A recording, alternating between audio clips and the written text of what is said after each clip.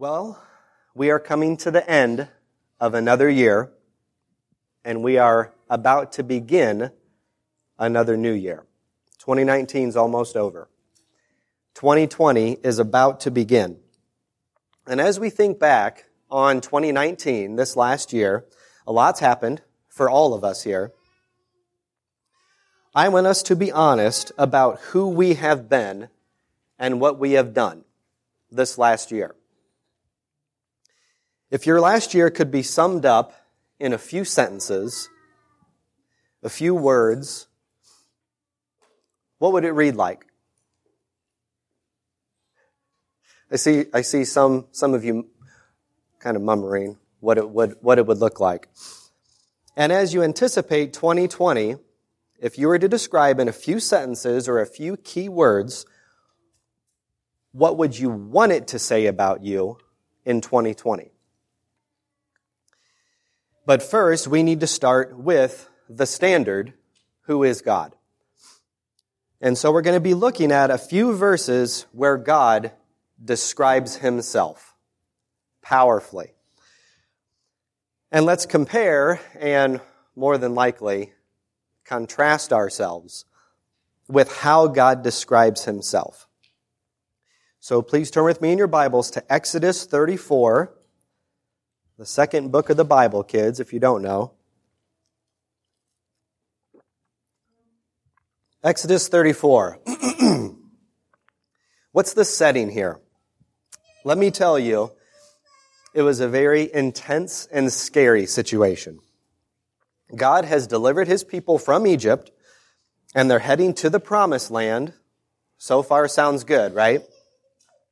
The Lord brings them to Mount Sinai, and no man or animal was allowed to even touch the mountain, or else they would be put to death. Before he gives the 10 Commandments, the mount was all in smoke because the Lord descended upon it in fire. And its smoke ascended like the smoke of a furnace, and the whole mountain quaked violently. Anyone been through an earthquake before? A little bit in Indiana? So that it almost doesn't even qualify. You've been through an earthquake? Was it scary? When the sound of the trumpet grew louder and louder, Moses spoke, and God answered him with thunder, or a voice, or literally, the Hebrew says, with a sound. You almost couldn't even put it into words. You ever been sleeping peacefully at night? Sleeping. Boom! You like thunder at night? We've had several kids who have been horrified. One daughter in particular hated thunderstorm. It didn't matter if I walked out on the front porch during a thunderstorm and was holding her. You see, it's just lightning and thunder. It didn't matter. Horrified. And who can blame them?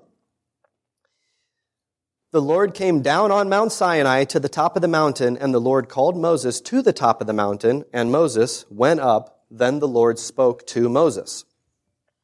God then gave Moses the first 2 tablets of the testimony, tablets of stone, written by the finger of God.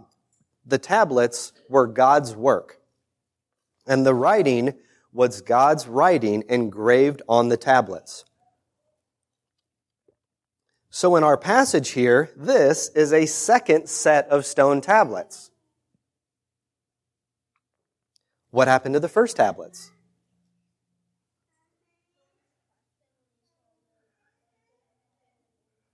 That's exactly right. Moses crushed them when he saw the people worshiping the golden calf. When Moses came down the mountain with the first tablets, the people, that is God's people, were engaged in gross sin. These weren't the next door pagans. These weren't the unbelieving coworkers you have. These were God's people, people like you and me. Worshipping an idol and committing very wicked sins. Kids, have you ever seen your father or mother draw themselves up to their full height and get really intense and yell at you? You ever seen that? Maybe too often at home, Moses? Well, that's how Moses was. But he was that way with everybody. The men, the women. And they were about to get what was coming to them. Moses, filled with righteous indignation, he was so angry, he took the 2 tablets and shattered them on the rock. What did Moses do with that golden calf idol? Go ahead, Bible scholar. You got good answers. Go ahead.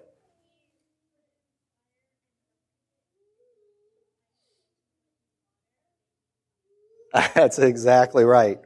I mean, it's not a laughing matter, but I'm just impressed that you know it. He burned it with fire. He ground it to powder. He scattered it over the surface of the water and made the sons of Israel drink it. So that's the context as we come to our passage here this morning. If you'll please stand one more time for the reading of God's Word. Exodus 34, verses 1 through 9. This is the word of the Lord, and it is eternally true.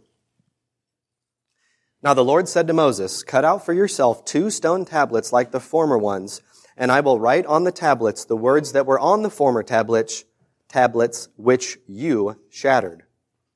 So be ready by morning, and come up in the morning to Mount Sinai, and present yourself there to me on the top of the mountain. No man is to come up with you, nor let any man be seen anywhere on the mountain. Even the flocks and the herds may not graze in front of that mountain."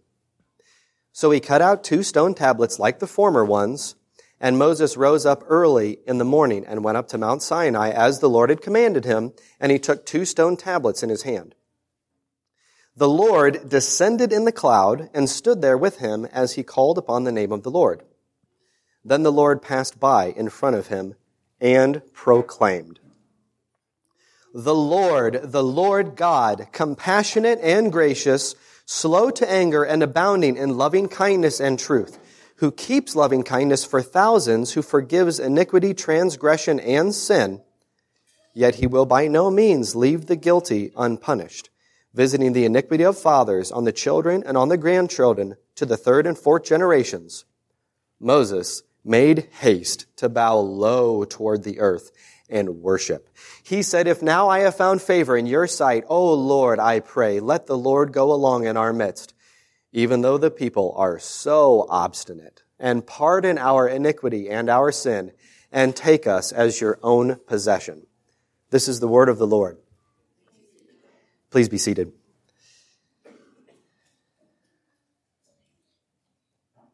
Remember the question I asked you. 2019, a few words, a few sentences about your life this last year. Or as you anticipate 2020, what you would want it to say. Well, this is how God declares himself to Moses and to his people. And how does it begin?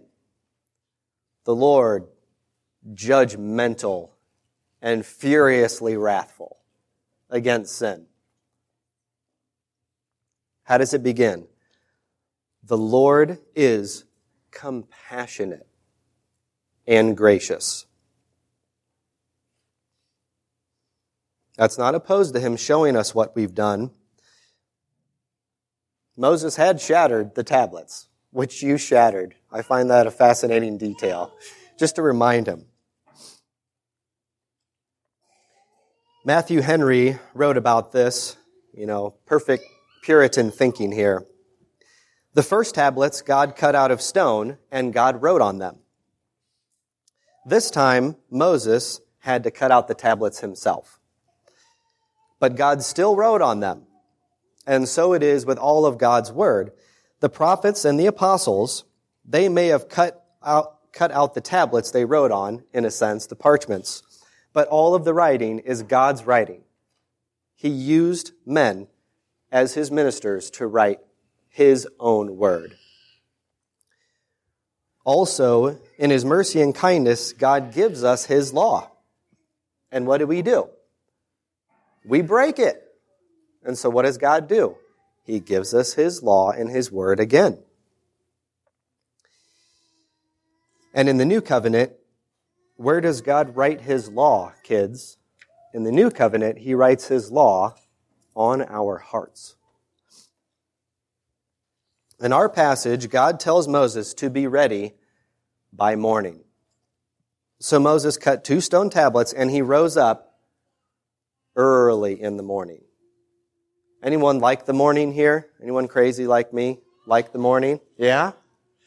Anyone night owl? Not so much of a morning person. Moses went up to Mount Sinai as the Lord had commanded him. So friends, in 2020, whether you're an early bird or a night owl, rise up in the morning. But it was a late night last night, right? The game was on last night. We had the Buckeyes playing. Well, football season's coming to an end. The games are always on. The movies are always on. We can always find reasons to stay up late. In 2020, let's be disciplined and devoted to God's Word, as devoted as we are to our hobbies and our entertainment. This year, get your sleep, rise up in the morning, and open God's Word. Even you young people, young and old, rise up, read God's Word, and pray as Moses prays, and the Lord will reveal himself to you in his Word. You kids learning how to read God's Word. And as you read, kids, ask your dad and mom all kinds of good, interesting questions. Dads and moms, you're welcome. So now we get to the point that I want to spend our time on this morning. Moses humbled himself, he rose early, he met with the Lord, and the Lord descends to Moses. The Lord condescends and meets with his servant, and this is a meeting for the ages. So a little more context. In Exodus 33, it's very intimate. Moses is begging. Moses is pleading with God to be with his people. He's asking for God's presence to be with them. God said he would do this thing since Moses had found favor in his sight. Moses said, I pray you, show me your glory. Show me your glory.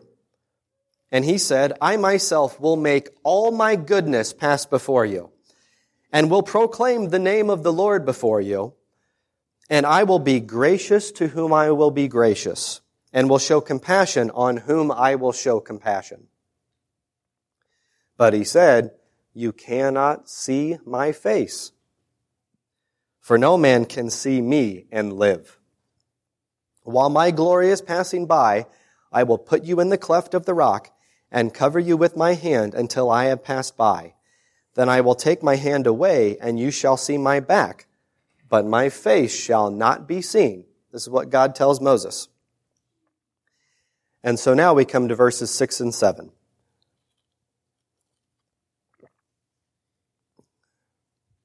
Then the Lord passed by in front of him, in front of Moses, and proclaimed, the Lord God, compassionate and gracious, slow to anger, and abounding in loving kindness and truth. The Lord, and unless you've already forgotten it, he repeats it, the Lord God. He makes sure Moses knows who he's dealing with. He's dealing with his Maker. This is how God describes himself. Like with Moses at the burning bush, God said to Moses, I am who I am. And he said, thus you shall say to the sons of Israel, I am has sent me to you. We can't say that about ourselves. God does. I am has sent me to you. This is who is meeting with Moses. Jehovah, the Lord, the strong, the almighty, the maker of heaven and earth. What is he like? What is God like? As described here, he is first compassionate. Think this last year. Could you be described as compassionate? Well, maybe not so much. Compassionate and gracious? Well, maybe only when it was convenient for me. I was maybe one or other, rarely both of those things. Slow to anger. That's about as difficult as it gets for me sometimes. Now, that may not be you, but one of my besetting sins is exposed there. How would you be described comparing and contrasting yourself with this? God is gracious. He is favorable toward us, particularly when we do not deserve it. He is slow to anger. Kids, slow to anger. Slow. Long-suffering. Abounding in both loving kindness and truth. Not merely loving and not merely true, abounding in it. Who keeps loving kindness for thousands, who forgives iniquity and transgression and sin, yet he will by no means leave the guilty unpunished, visiting the iniquity of fathers on the children and on the grandchildren to the third and fourth generations. So some of us here tend to be more compassionate, more gracious, more slow to anger. Some of us tend more toward not leaving the guilty unpunished. You should know which one you are. There's some hurrahs out there. Either way, what you all need to remember is this. These all describe the Lord. It's not like one describes more. They all describe him at the same time. Even when his wrath is poured out, he is still compassionate and gracious and slow to anger. God was even gracious to the enemy nations that surrounded his people. When God spelled out his plan to Abram, telling him they'll be enslaved for 400 years, it sounds like punishment to Abram and his people, right? And it sounds like grace to the enemy nations, right? But I will also judge the nation whom they will serve, and afterward they will come out with many possessions.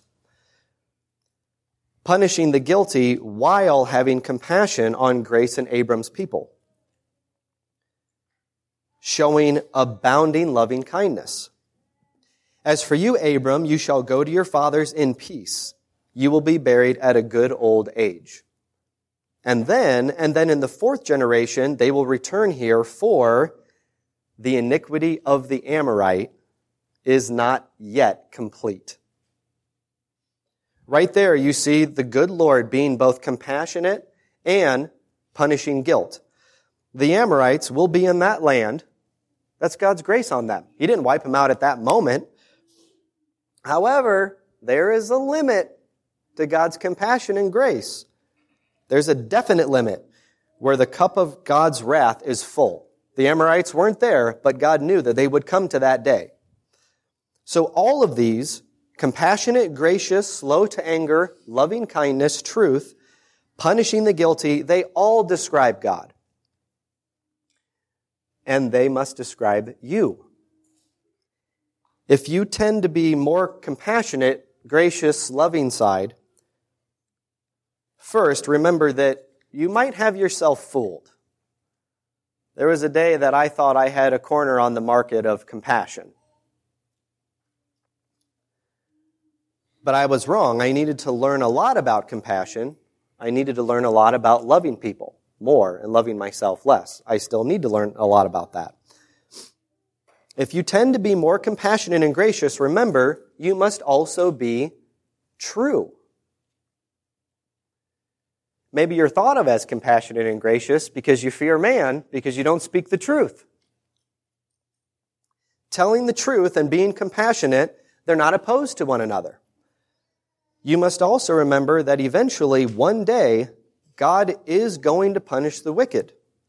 So it's compassionate, it's gracious to warn people. And if you tend to be more on the side of not leaving the guilty unpunished, I get it. I sympathize. There are times when your children must be punished. Absolutely. But remember, the Lord does this perfectly. He punishes people perfectly. First, God punishes somebody if they are guilty. He knows whether they are or not. Whereas sometimes our judgment isn't so sure. So let's say there was a fight or argument at your house. You might believe that one was guilty and the other innocent, simply depending on the shrill tone of the one who was offended. I could start calling out my kids' names, but you understand what I mean. But you know how manipulative we can get. The one who's crying foul may have been the one who was actually doing the provoking, right? Also remember that there are some kids in your family or in your class or coworkers on your team who always seem to be the one who get the bad rap. Always being the one found guilty. That might cloud your judgment in cases of determining who is guilty. You might say, well, obviously, it's this individual because they're the one who's always in trouble. Sure, they might be the ones who actually did the harm, the damage, generally speaking. But that might mean that you're always inclined to blame them as the scapegoat.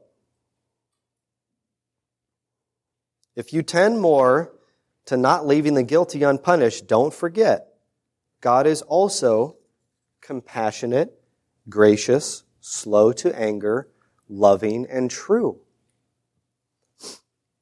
There are times when a child must be disciplined. Don't discipline in anger. Control yourself and get a sense of proportion. Don't fail to be compassionate and gracious. And don't be embittered against and cold toward the child you discipline. When you discipline, trust me, make it count. That's the point, to make it effective so they don't do it again. And yet at the same time, compassionately and graciously hug them and kiss them and rub their back and give them a cookie afterward. Often the kids who act up and lash out, often they're the ones most needing of your affection. Be affectionate with the troublemakers. Let them have it as they asked for it, and then be affectionate with them. It'll go a long way. Bless them with discipline, and then start new. Don't hold a grudge against them, and then shower them with love and affection. This wording, where God describes himself, it's repeated all over the Old Testament. In Numbers 14, you might remember, when the people rebel and God is ready to dispossess them, he's ready to destroy them, Moses intercedes for the people. And Moses reminds the Lord of these exact words. God, I know you want to destroy these people. I get it. They deserve it. But you did say this about yourself. You did say you're compassionate and gracious. In Deuteronomy 4, when you are in distress and all these things have come upon you, in the latter days you will return to the Lord your God and listen to his voice. For the Lord your God is a compassionate God. He will not fail you, nor destroy you, nor forget the covenant with your fathers, which he swore to them. What God is doing in our passage, Exodus 34, he is establishing his covenant with his people. Again, this is repeated over and over again throughout the Bible. Always in light of the people rebelling, turning away from God, forsaking God, these exact words are repeated. So when you sin, as you do, and when you are in despair, remind yourself of God's promises. Preach them to yourself. Some of you tend to despair more. Remember, this passage is about God settling His covenant with His people. They had just sinned against God terribly. And here God is, compassionate and gracious, ready to forgive and giving them His word again. Maybe one day I'll also preach through when Jacob hears about his brother Esau coming. If you've read the passage, how would you feel if you were Jacob and you hear that Esau is coming? He was terrified. So what does Jacob do? He starts to tell God, God, remember these promises. Remember, you're going to do this, that, and the other thing with me. Try to encourage himself and to remind himself that God was with him. Jacob knew that God would make good on His promise. We're talking about God. God is true, though every man is a liar. It's repeated in Nehemiah, in the Psalms, in the minor prophets, these words about God. And in Romans 2, or do you think lightly of the riches of His kindness and tolerance and patience, not knowing that the kindness of God leads you to, what does God's kindness lead us to? Repentance. It's His kindness that leads us to repentance. Remember that when you're in discipline. Verse 7, it says this, who keeps loving kindness for thousands, who forgives iniquity, transgression, and sin, yet He will by no means leave the guilty unpunished, visiting the iniquity of the fathers on the children and on the grandchildren to the third and fourth generations. Visiting the iniquity on the fathers. What is iniquity?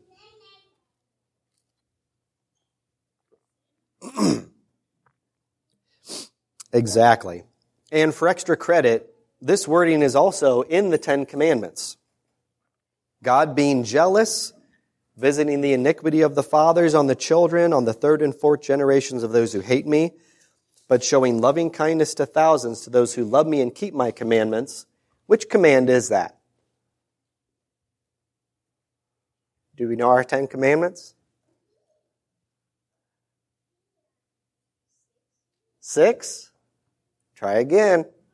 3 guesses and you're out. Well, the 10 commandments don't contain 70. No idols. No idols. That's in the command, no idols. Command 2. So, when a father sins, what happens to his children and grandchildren? Does it go good or badly for you when your father, your grandpa, your great-grandpa sin? And what a warning to fathers and grandpas and great-grandpas. There's a lot of weight on your shoulders. You may not sin and then shrug your shoulders and make light of it like it's no big deal. It does have ramifications. Every sin you commit, it has effects, not only for you, but your children and children yet to be born. So be warned. You are to be perfect as your Heavenly Father is perfect. Of course, you can only do that by the power of the Holy Spirit. And ultimately, we eagerly wait for that in glory with King Jesus in heaven. And when you do sin, confess your sins. We must be men, women, and children who confess our sins. It's always somewhat scary and humiliating to confess your sins, right? What do people think of me? But I'm telling you, confess your sins. And not just to God. Confess your sins to one another. The surest way for you to remain in your besetting sins, your pet sins, is to not confess them. And then you'll be plunged into even grosser sin.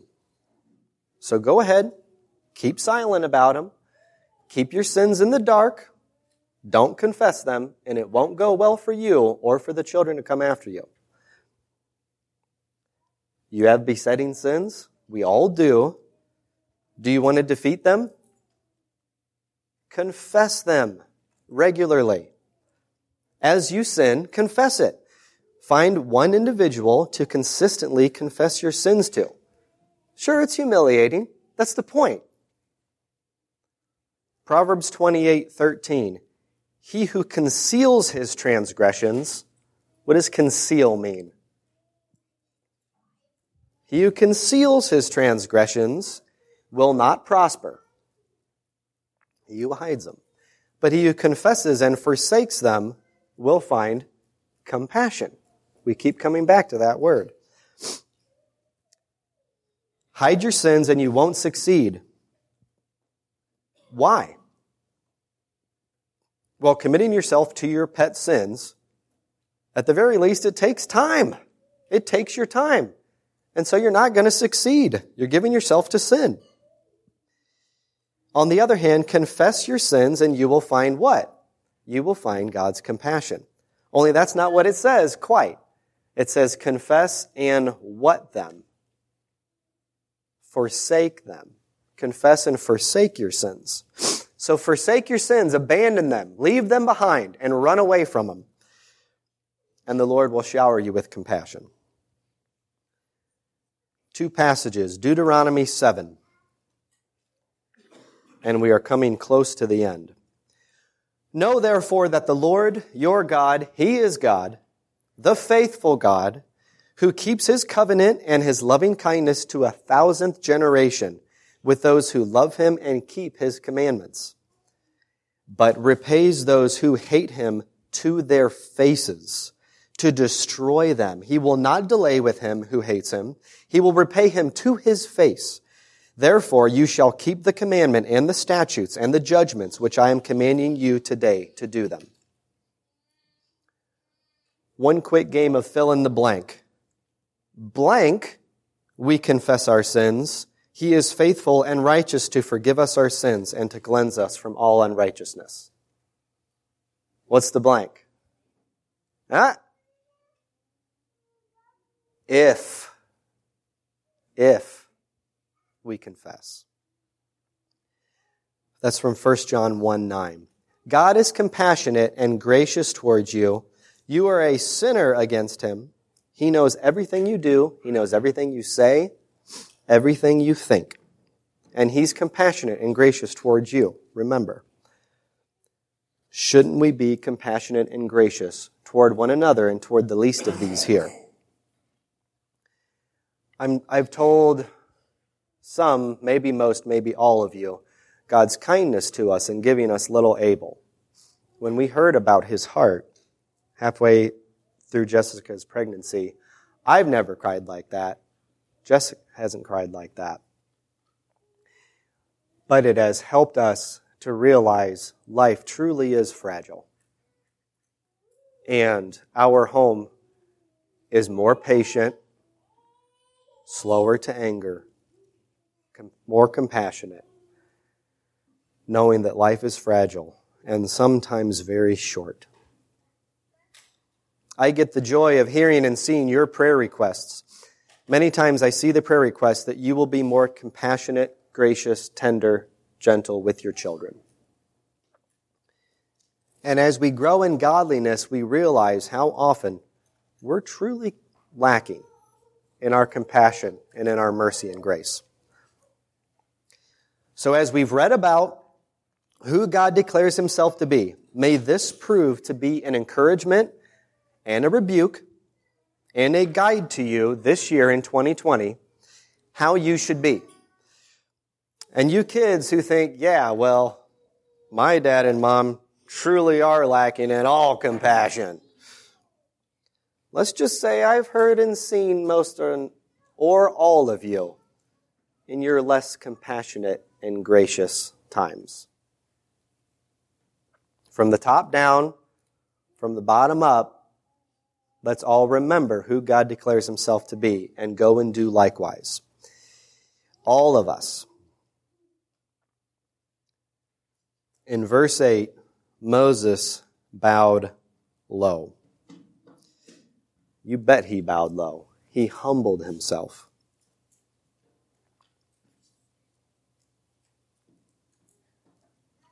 Moses calls on God and asks God to remember his promises. 2019 is past and 2020 lies ahead. In 2020, let's be like God. Compassionate, gracious, slow to anger, abounding in loving kindness, and abounding in truth. Let's pray.